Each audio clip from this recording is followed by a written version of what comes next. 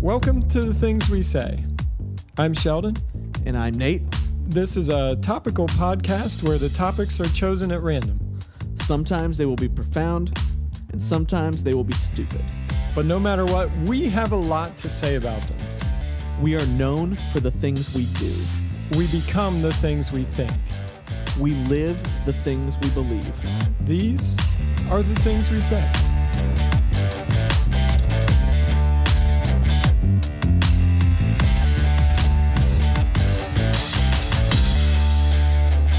And we're back on the things we say. I'm Sheldon. And I'm Nate.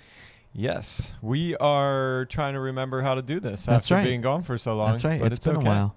We got interrupted by several things that we didn't plan on. I guess you plan on the Super Bowl, though. That's not that's not an always gonna unplanned. interrupt. Nobody's Yeah. surprised by that. Yeah, And which I didn't even watch all of. I sat through, and by the first half, I was like, I'm tired, and I want to go home, and so we did. Well, it was pretty clear that Tom Brady was going to win. Yes. Yeah. He was a man on a mission. Yes. And I think it would have been, and you and I have gotten into a little bit of a disagreement over this. It's not even a disagreement. That's too strong. But I do think it would have been a better game. I think the outcome would have been the same. Not the score, but I think the outcome would have been the same. But I think it would have been a more interesting game if all of Kansas City's starting offensive line had been there. But it was a better game than the score indicated. In terms of defense. I mean, I enjoyed it. Yes, of course you did. In the third quarter, I caught the oncoming, I won't want to say depression, but the sadness of knowing that this was the last football I'm going to see till September, basically. Yes. Yeah, there's always that in the back of my mind during the Super Bowl, like, oh man, it's going away. Yeah. I'm so sad. Well, I'm now we're in having sports purgatory where the only thing basically is like regular season basketball and NASCAR. right, And it's like, oh man. right, which is that's rough. But the NBA is playing good basketball, so yes, you have and the that. Cavs are young and fun to watch. If nothing And the else. Sixers are great. Yes, for now. I'm excited. For now. Yeah, I have the looming reality that I'm never going to see a Cleveland Indians World Series win because they've announced that they will be changing their name.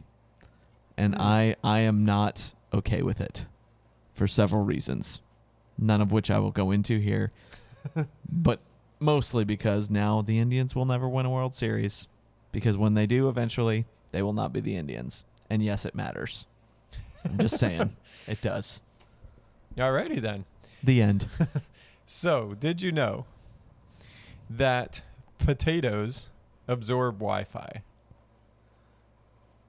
Absorb Wi-Fi? Absorb Wi-Fi. Frame that for me. In the same way that the human body does. So, like, you're made up of water.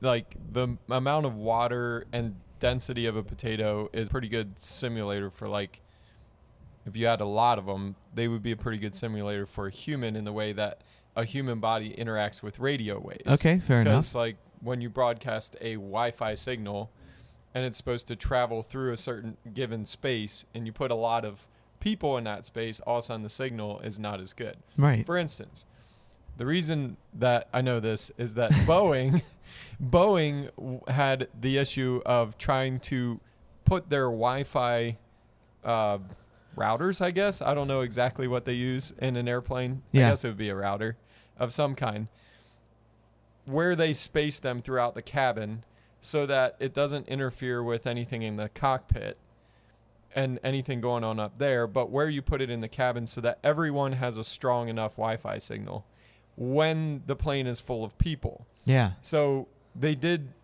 when they were first putting Wi-Fi in airplanes, they didn't really think all that through. They just put it in, but then you'd fill it up with people and the signal would be spotty. Yeah.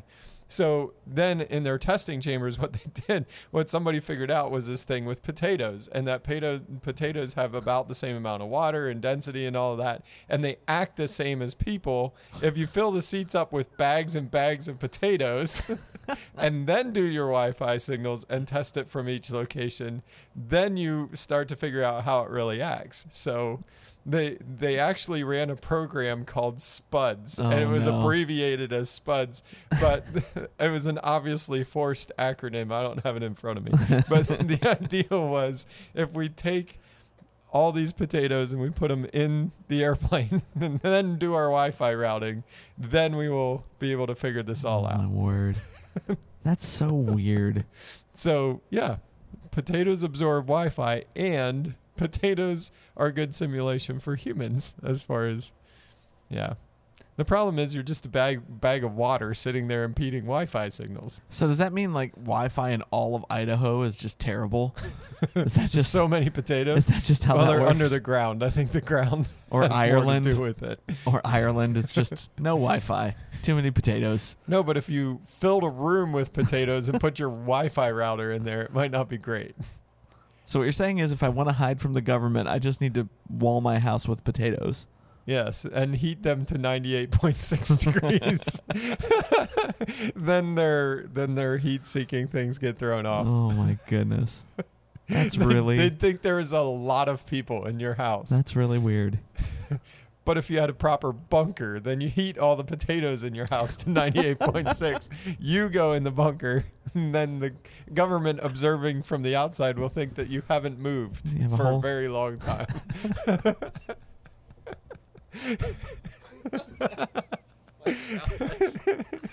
Oh, well, Does potatoes. your brain feel like a boiled potato by now? Yes.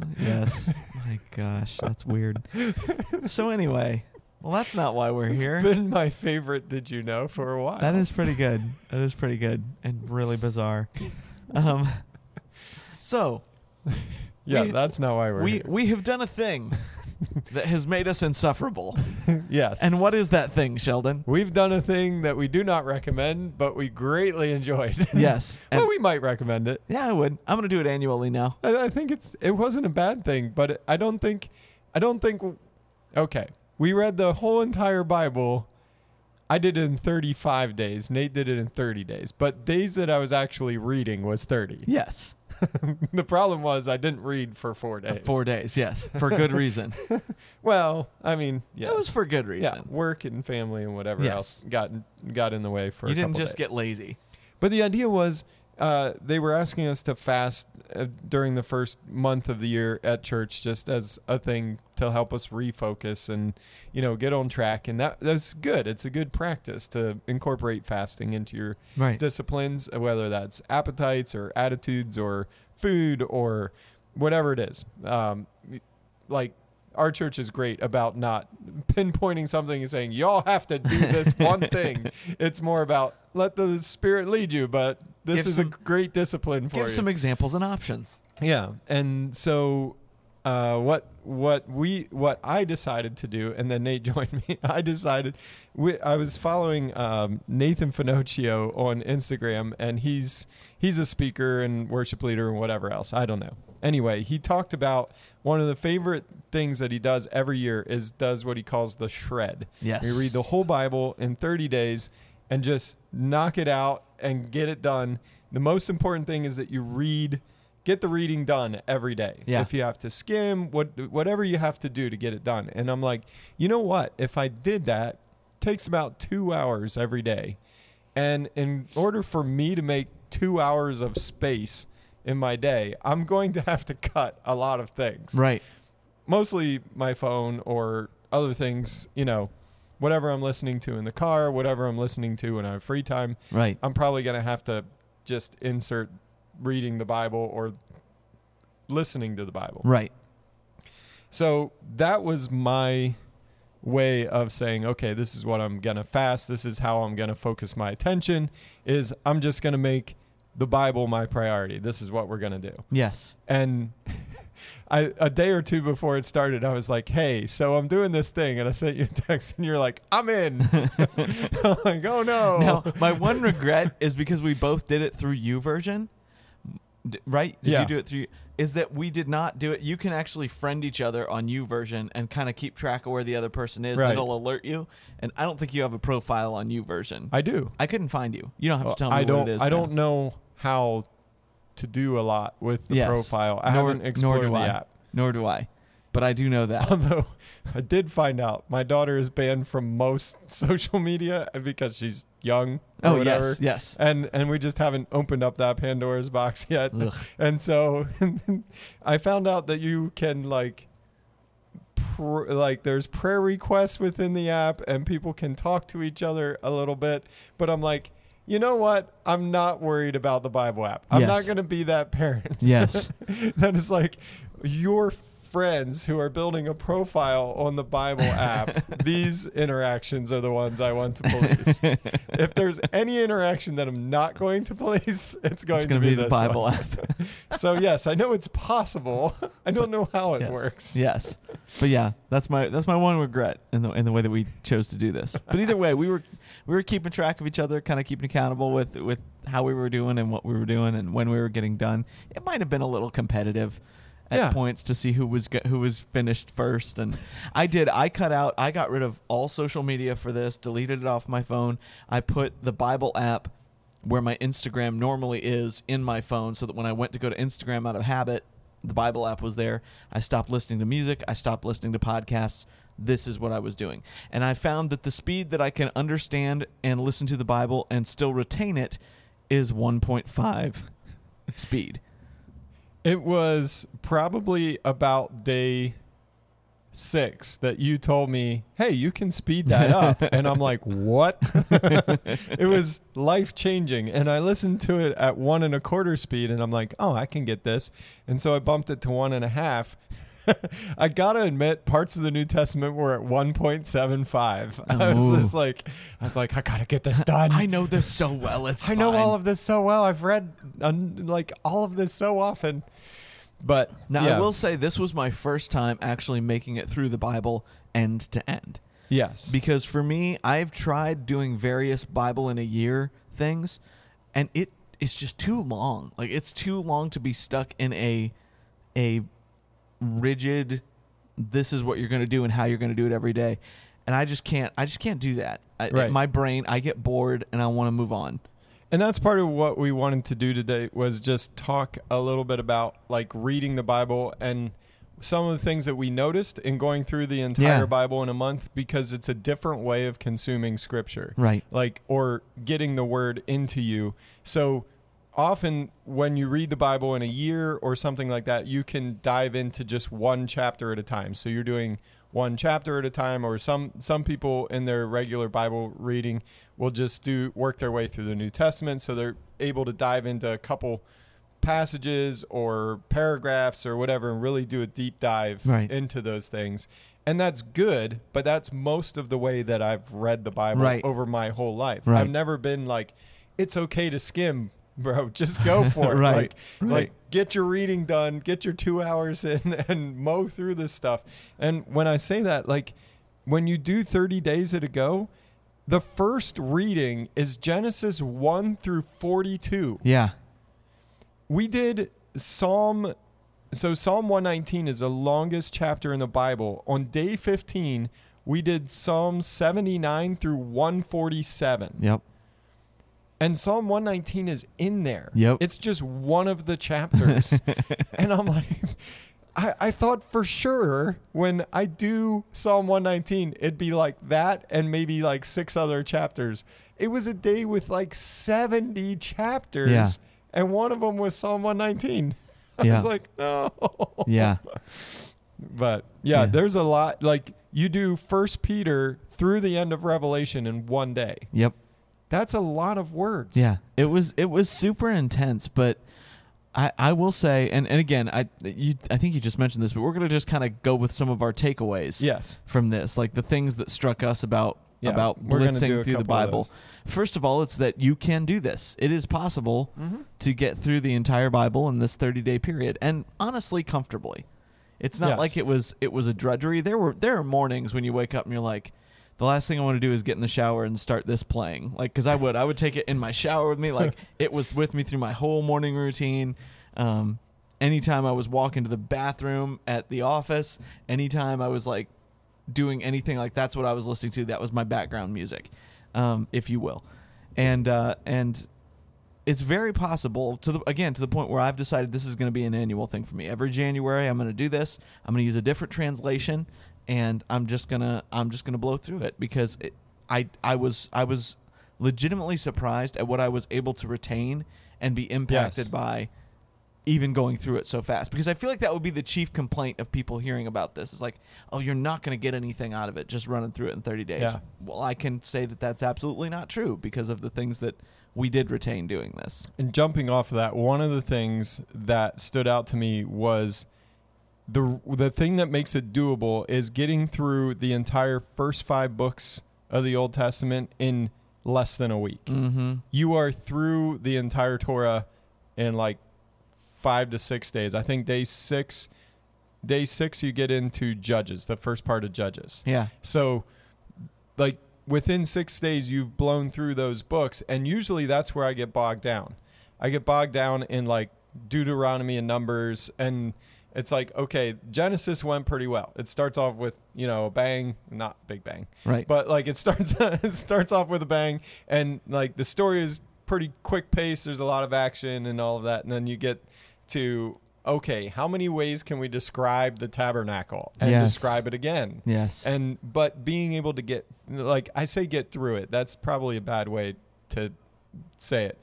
One of the things I always say about the book of Deuteronomy, it may be like the most dry book at the beginning there, but when Jesus stands toe to toe with Satan, the only passages he quotes is Deuteronomy. Yeah. So I got to be careful what I say. That's right.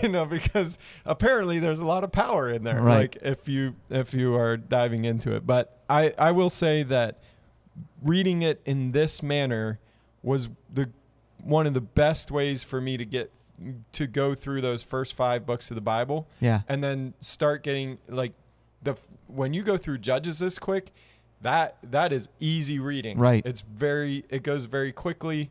I don't know. I found that the parts of the Bible where I used to get bogged down for weeks, where you would have weeks of reading this stuff, right, and you're just like, I'm not getting anything out of it, or I'm not getting as much out of it as I think I could, for weeks on end. Now it's just a day or two to go, and then you're into something else. Right. So, right. yeah, for me that was a great way to consume it. Yeah. But. One of the things that stood out to me, particularly, and Sheldon and I already talked about this, was reading through Job, because Job 38 and I think through like 41 are basically my favorite verses of the Bible, because it's God being sarcastic and not answering Job's questions, and in so doing, absolutely answering every question he had. And in reading Job, though, I came to this realization that Job was clearly a righteous man. God called him righteous, like pointed him out specifically as an exceptionally righteous person. And even so, Job completely sucked at relationships. Literally everybody around him was awful. His children, he thought, probably sinned every time they got together, and so he would make sacrifices for them every time they had one of their parties, which indicates to me brattiness and who knows what else in his children. His wife was a horrible, nagging woman who, when he was down, just came over and basically spit on and kicked him. And all of his friends that surrounded him to lament with him were awful. All of their advice was terrible. Their assumptions about Job were awful. He sucked at choosing his friends and at relationships. The best thing his friends did was sit with him in silence for, 3 days before they started talking? Yeah, that was really good. Yeah, but that was it. And so Job, even as a righteous man, clearly was terrible at relationships. And so it's interesting to me to see that flaw that I never saw in Job before, because, again, when you read all of Job basically in a day or a day and a half, you see it all at once. It's not strung out. And so you get the picture like right now of what's going on. And so that was really interesting to me to kind of see Job in a different light with all of that.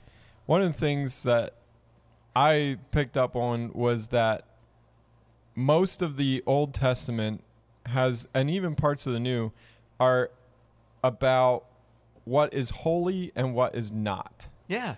And the division between the two. Yeah. And so in the Old Testament law, the Lord is very specific about what is holy and what is not, and what is dedicated to him and what is not, and like trying to teach his people that things that are associated with me are holy, and here's how you treat them, here's how you act. And when it transfers from you to me, like the Lord speaking, when it transfers from you to me, it becomes holy. Yeah. And specifically how that works out. And I was kind of blown away at the different parameters that he drew. And even if the Lord, when they were going into the promised land and destroying different towns and whatever, he would say, this plunder you are to dedicate to me. Right. And then the next town, it was like, this plunder, you are allowed to keep all of it except for this. Yeah. And then some of it was just like, I've given you this town.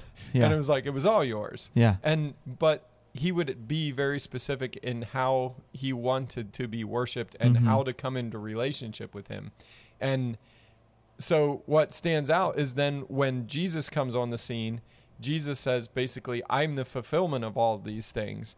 And all you have to do to get to the Father is go through me. Yeah. And for too many people, that's too much. Yeah. And I'm like, how much simpler is that than the whole thing that we've just seen for, 3/4 of the Bible is about a very difficult and narrow way to come to God, that you will be accepted or heard at all, or to delay the punishment of your sins, you have to do all these different things.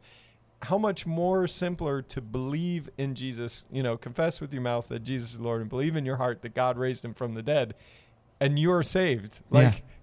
That would have been amazing against what else you had to do. So I don't know. For me, that was one thing that just stood out very clearly is the Lord wanted certain things that were his. And even when Babylon took the things that had been dedicated in the temple of the Lord to Babylon, the prophets and the way they wrote it down was very specific about where those things went, what they were used for, and how it was part of the judgment against Babylon. Right. Because they defiled the holy things. Right. And he was still counting. Right. And, it's funny. One of the things that hopped out to me is I've long been of the theory that, because a lot of the questions that you get from people who are either new believers or unsaved, they challenge you with, well, what about the brutality that the Israelites overtook Canaan with, destroying whole towns and cities and women and children and livestock, everything, killing everybody. What about that? And I've had that posed to me a lot. And I kind of my own thinking and working it out, came to this conclusion of, we don't know the story of the people in Canaan. For all we know, God was trying to extend grace to them continually before that, and they just rejected him, the same as what we saw later with Israel and the pattern with Israel of, here's what I will do for you, here's the covenant I've made, do this and this will happen, don't do this and this is what will happen. And then they face the consequences of the things they chose. And so I basically said, okay, looking at God in that perspective, I'm assuming that a lot of the same thing happened with some of these other people. Again, not their covenant people, but some kind of extension where he was trying to give grace and they just rejected it out of hand. And I had a confirmation. And it was still possible. Right. Sorry. No, go ahead. It was still possible for the people in those lands that were quote unquote condemned, if they placed their faith in the Lord. Right. Like through faith, they were still saved. Right. Like Rahab is in the lineage of Jesus, and she's there by faith. Right. And all she did was side with the Israelites as they went through and say, you know what?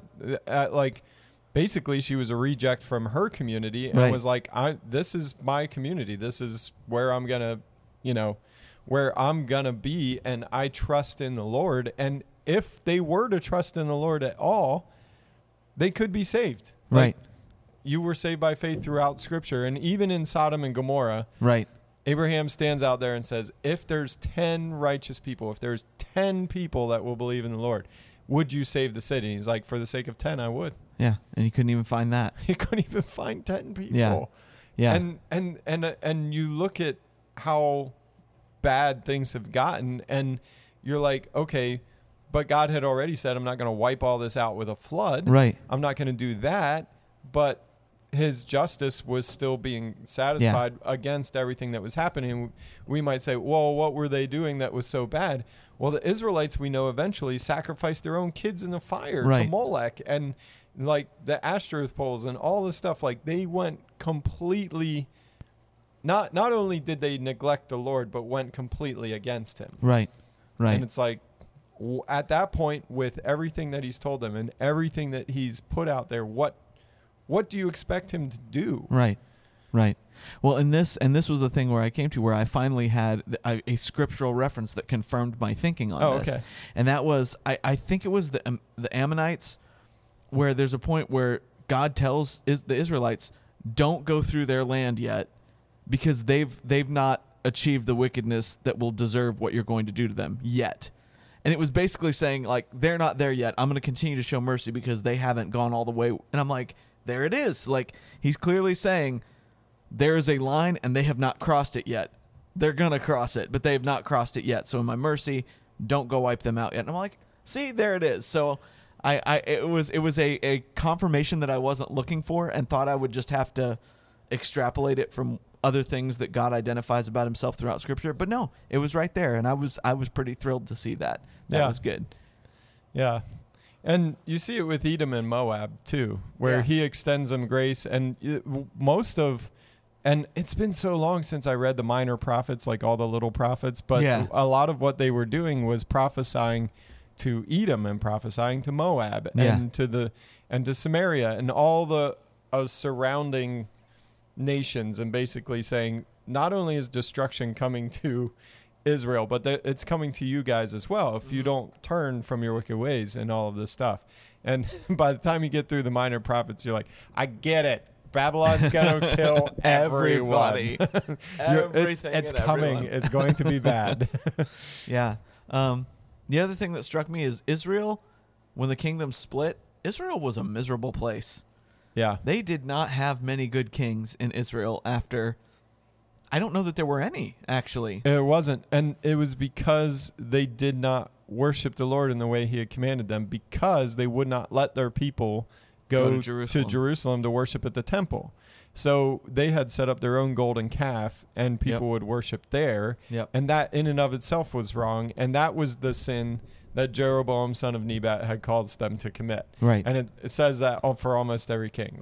But he did not depart from the sin that Jeroboam, son of Nebat, had caused him to commit.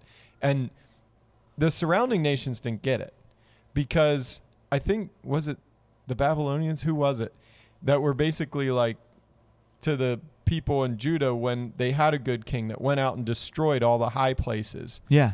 Then the surrounding nations were like, well, he made himself a stench to even the God of Israel because he destroyed their places of worship. Right. What was happening was, instead of going to the temple... Yeah, that was the Assyrians. That was the Assyrians. That was with Hezekiah. Yeah. Okay. I read them all real quickly. Yeah, no, totally. It was just something that stood out, and it was like, okay, he had destroyed places of worship that were for the Lord. Yeah. But they were improper places.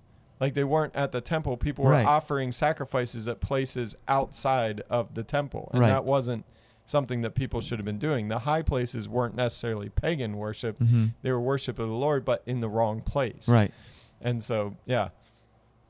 They didn't understand when he destroyed all those, because they're like, aren't those places for the worship of the God you claim to be serving? Like, this is all very confusing. Yeah. I also thought it was interesting. I mean, I've always been a big fan of King Josiah, but seeing how dramatically his reign held off the wrath of God, because it was such a dramatic pivot from literally. I mean, and judgment Scripture said, was pretty close, right? And Scripture said, like, there has never been a king like Josiah before or after. And again, that would include David, in terms of his just complete dedication to the laws and ways of the Lord. And I'm like, man. And then the next generation, it was all gone. And just again, how he staved that off, but how even his own children didn't follow through with what he did. And that was a weird pattern just to see throughout the kings. You know, there were very few, if any, where there was a king who followed the Lord, and then immediately after that, his son also followed the Lord. I can't think of a single one, actually, at the moment. I could be wrong, but I don't think there was a single one. There were plenty of evil to evil to evil, but not the other way around. And so it just kind of struck me of like how poorly, again, relationally, all of these kings actually stewarded what what God had given them and what they had learned about God. Chief among them being David. Yeah. I mean, his household was a wreck all the way through from beginning to end. Brothers killing brothers and raping sisters. Yeah. And that was one observation that you made that I'm 100% in agreement with. Game of Thrones has nothing on the Old Testament. If they made a pure... If they did a pure retelling of even Judges through through Samuel. Yeah. And David's whole reign. Yeah. Like, that would be rough. And most Christians wouldn't watch it. No, and you probably wouldn't. shouldn't watch it. But we'll read about it. But yeah, Game of Thrones got nothing on the Old Testament, man. Whew. There's and it gets rough in Judges. Like there's a bunch of people. Was it in Benjamin, where they were traveling through Benjamin and they become so wicked that they didn't want to stay there overnight, and like the guy basically takes his concubine and sends her out to the crowd that gathers outside, like wanting to have sex with whoever was inside, and they threw her out there and they basically raped her to death. Like it was terrible. Yeah. And I'm like, and then to send a message to all the other tribes of Israel, they cut her up into pieces and sent her with messengers to all the tribes to like, hey, come here and destroy Benjamin because they're out of control. Yeah. And I'm like, that's crazy. That entire tribe gets basically wiped out. Yeah. And everything that happens in those sequences was it's insane. You can't hardly tell the story with kids in the room. Right. Like, you No, can't. totally. And there's a lot of that, especially in the Old Testament. Yeah. But we just hand out Bibles at kids' church. That's what I'm thinking of parts of this. I'm like, I can't listen to this out loud. With my children nearby. Right. Yes. No, it's true. So and that was the other thing, like, if you just hand someone a Bible and be like, all the truth of God is in here, and you give them no instruction on how to read it or context for anything or anything like that, you could be thumbing through the Bible and open it up to that part, and you're like, what is this? Right. What am I reading? Right. So one of the things that I was kind of surprised at looking, and I was aware of this, but it became very starkly real to me in reading through Leviticus and Numbers and all that stuff, was how much in a time period where socially women had no value, they were basically property, but where God actually gave them legal value, and legal rights that, I mean, right there in the law of Moses, that just were not heard of in that day and era, from being able to own property to actually having the right to accuse a man in court of rape or of theft or of like giving them a voice. And when that was just, it didn't exist in society up to that point. And it was really shocking to me how many times that occurred. And how specifically in passing down property. Well, and especially because in Puritan style England, back in the 1700s, women couldn't own property, they couldn't inherit property, they couldn't do any of those things. And they would say it was from a biblical standpoint, and it absolutely wasn't, because if you're going with the law of Moses, it's not there. It's just not there. And that was really interesting. I'd never caught some of those things. I think it was it Caleb's daughters? Yeah. That their husbands had died and said, hey, we should get an inheritance. But even so, there was some instruction basically that every year of Jubilee, the land reverts back to the people original that owned owner. it. Yeah. And it's like, but if a man wasn't present to re-inherit the land, it doesn't just leave his family line just because there's no man. Right. Like, it passes to the oldest woman or whatever. Like, it passed to the women in the family. Like, they were legally allowed to own ancestral land. Right. And yeah, it passed down to the men usually, but it was a very patriarchal culture. But that would have been odd for the culture surrounding to see someone own land like that. So that was interesting to kind of see that stand out in a new way. Again, blitzing through all of those things, you really see... You really see some of that. And widows were not to be neglected. There was special care for them and all of that probably did not exist outside of. Right. Yeah. But yeah, that was interesting. Yeah. One of the things that struck me as well, because you and I obviously, I don't remember what biblical studies you've gone through in your coursework that you've been working through. Excuse me. But for me, they really tore apart the Gospels and like the differences between them, and synoptic Gospels versus Gospel of John and different things like that. But one of the things I was really astounded by after being in classes where they're meticulously pointing out the differences and things that could have been viewed maybe as contradictions or whatever, but reading all the Gospels so quickly in sequence made me realize how consistent they actually are. Yeah. Because when you start to delve into some of the differences, you start to get it can make you feel a little squirrely about it. Yeah. Because it's just like, man, well then, were they wrong in this one? Were they right in this? But it's like, no, there is a incredible uniformity amongst all of the Gospels that I really didn't appreciate until reading them all quickly in sequence like that. There was depending on how you read it, and at least in the translation I read, there could have been at least 3 different women that wiped Jesus's feet with her hair. Yeah. Like the one was was it called out as Mary? I don't remember. That was a prostitute that came in. Yeah. To the meeting at the Pharisees. There was they were eating with the Pharisees, and there was a prostitute came in, and that was a big affront to what was happening. Then there was a time they were at Simon the leper, and that was Simon the Pharisee. Yeah. Then they were at Simon the leper's house in one of the other retellings of this story, and a woman. Then in another telling of it, Mary, Martha, and Lazarus. Mary comes in and wipes his feet with their hair, and they were eating. Were they at? They were at Lazarus' house. They were at Lazarus' house that time, and it would have been after Lazarus had rose from the dead. Yeah. And so, depending on how you read it, could be 3 different women, and in my mind, that was always one story. Yeah. And I guess I just never pulled that out until you read it so quickly back to back. Yeah. It's funny. It is funny the things that you catch when you're blitzing through it all like that. The other thing that stands out about Paul's letters, I'm like, okay, there were very specific things going on in these different churches that he's addressing. Totally. And so many people will dive so deep into parsing what Paul says and how he says it. And I'm like, you got to read this. If you read it quickly, you're like, okay, this is a letter to this church. And you can start to see there's stuff going on that he's addressing. And he gives context for everything he says. He does.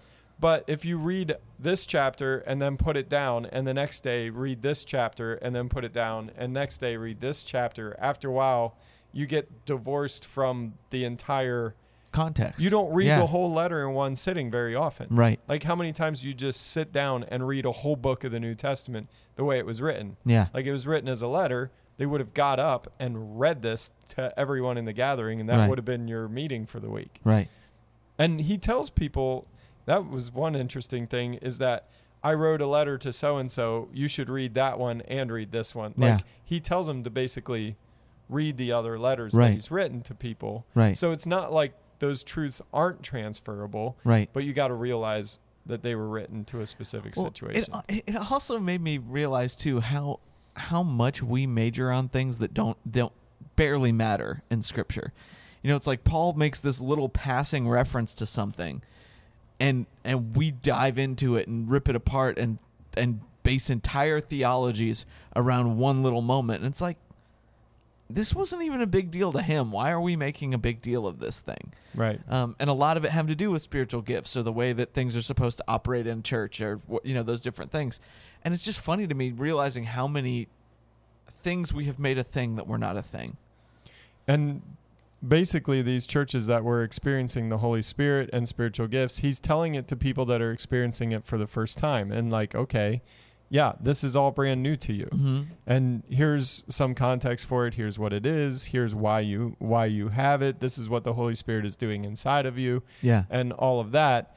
And then it's like, okay, carry on and use your gifts to build one another up. It's not supposed to tear you apart. It's not supposed to be the main thing. Right. This is a function of the Holy Spirit moving within your gathering. Yeah. And it's supposed to build each other up and be life-giving over time, and it's not to be divisive. Yeah. So One And now you talk about spiritual gifts, it's anything but. right, absolutely, that. absolutely. It's the thing we're going to talk about the most for no reason. Also interesting to me was coming to the realization that of all of the prophets, there really wasn't anybody who wanted it.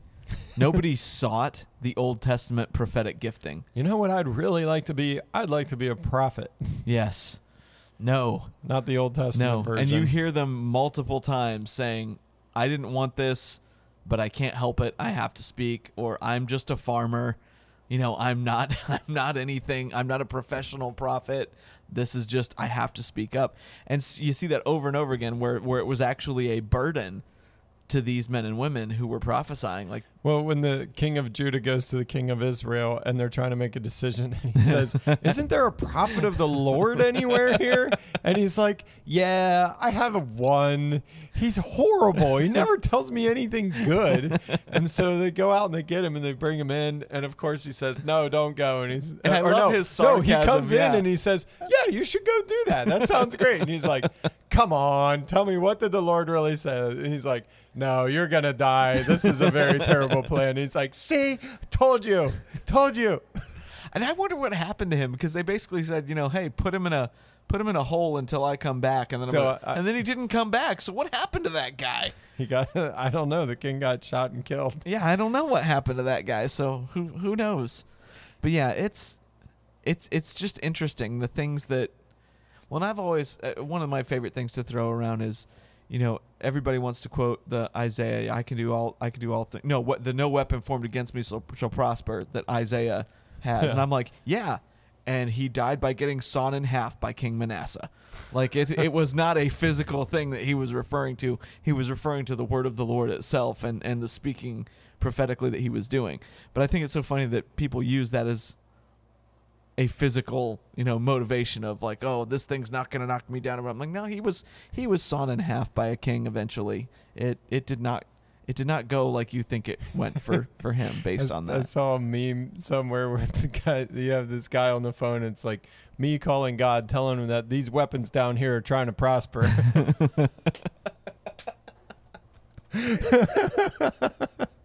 It's such a funny phrase when you think about it that way. These weapons down here are trying to prosper.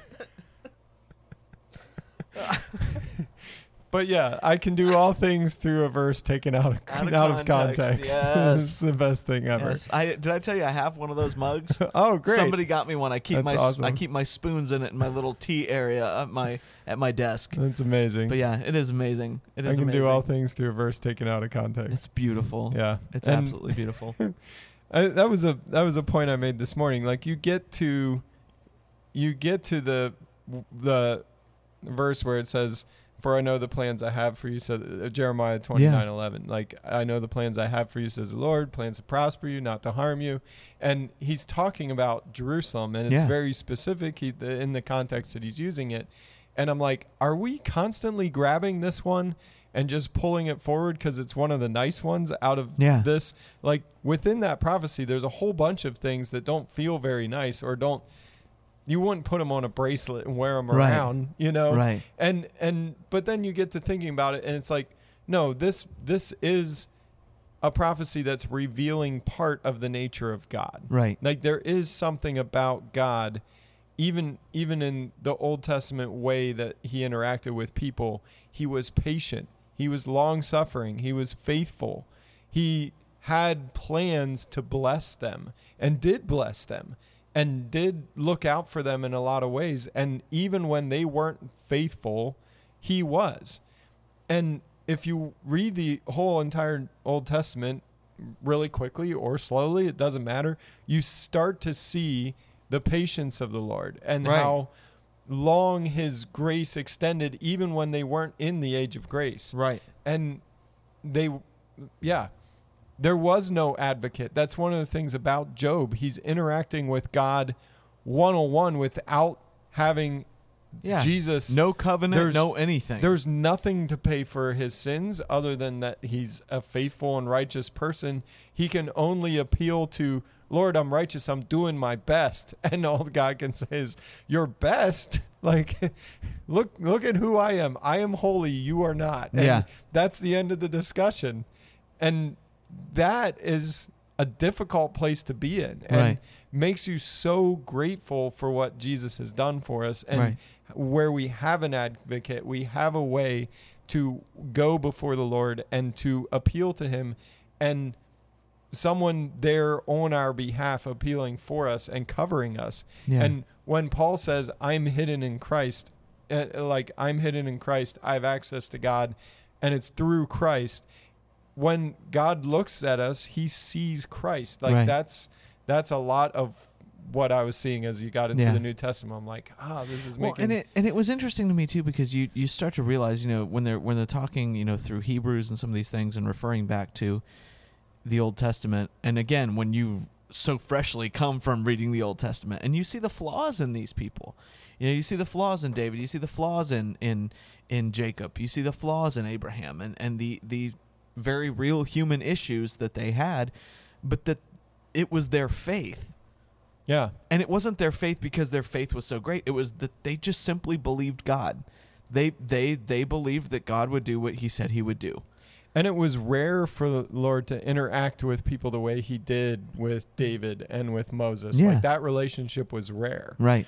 And I don't know why, but it seems like it was because they had rare faith. Like, Yeah. they positioned their whole entire life banking on nothing else. Yeah. And when David did bank on something else, he would have to repent, and there was consequences and things like that. Yeah. Same with Moses. When he banked on his own anger or his own strength or whatever, Yeah. those were not the high times. Right. Like, the complete reliance, total reliance on the Lord, even Yeah. against his own will sometimes, Yeah.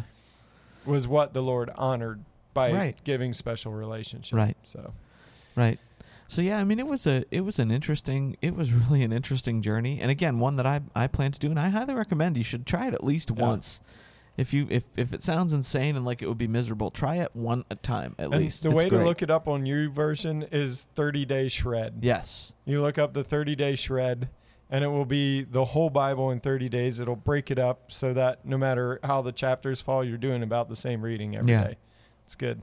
It was really But, good. yeah. I enjoyed it. I learned a lot, and I'm still digesting everything I kind of took in during that entire process, for sure. Yeah, but I've scored all my Bible points for the year, and so everything from here on out is a bonus.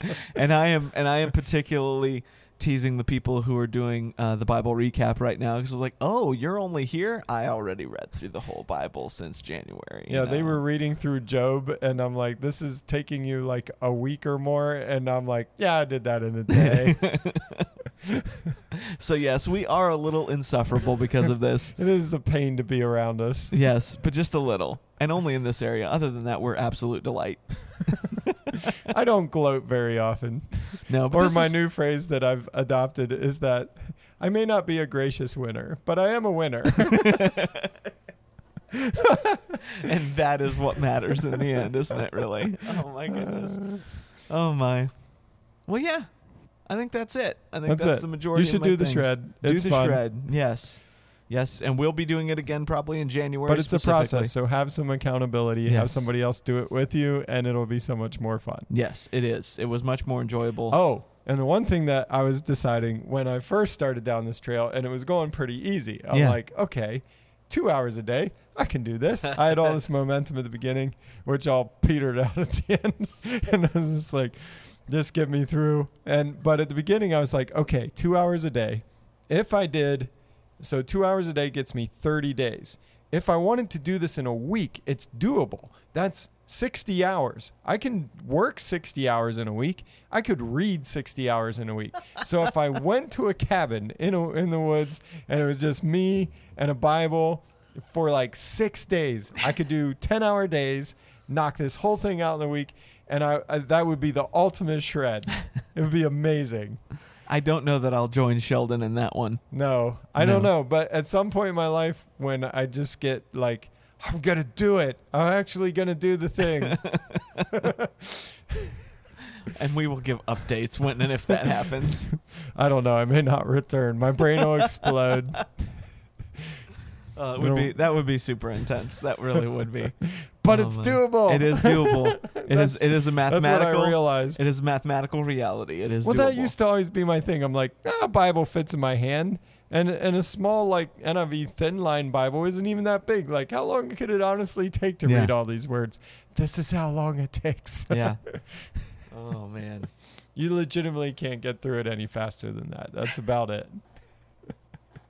Although 3/4 of the Bible is Old Testament, basically, because we did the Yeah. New Testament in 1 week. And there's a pastor that I heard that he did the whole Old Testament in like a week. Yeah. A week to 8 days, somewhere Yeah. in that range. That's crazy. That's a Yes, it lot is. of reading. Yes, it is, So- and a lot of drudgery. Yeah. Because there's a lot of it. There are some dogs in the Old Testament, man. There just are. But again, going through them that quickly and having the context of some of the things that surround them, it's like when you have to give your dog a pill wrapped in bologna. Like it kind of gives you something with some flavor around it and makes it much more palatable, if Yeah. you will. So again, highly recommend it. I'm gonna do it forever probably now, or at least until I get through every translation that exists, whichever comes first. And so annually, probably every January, this will be a thing for me. Yeah. But yeah, the shred, give it a try. Let us know what you think about it. Yeah. We won't make any apologies for introducing you to it. It's a good thing. All right. Well, you can always reach out to us at The Things We Say, and that's on Twitter and Instagram, I guess. And Facebook is The Things We Say Podcast. If you want to mail us, it's thethingswesay@mail.com. So yes, there you go. Yes. All right, guys. Thanks for hanging with us, and we'll see you next week. Thanks for joining the conversation today. The Things We Say is produced by Nate Ward. Technical direction is provided by Sheldon Stauffer. You can subscribe to The Things We Say on SoundCloud and iTunes. Don't forget to like us on Facebook at The Things We Say Podcast to keep the conversation going. This has been The Things We Say. See you next time.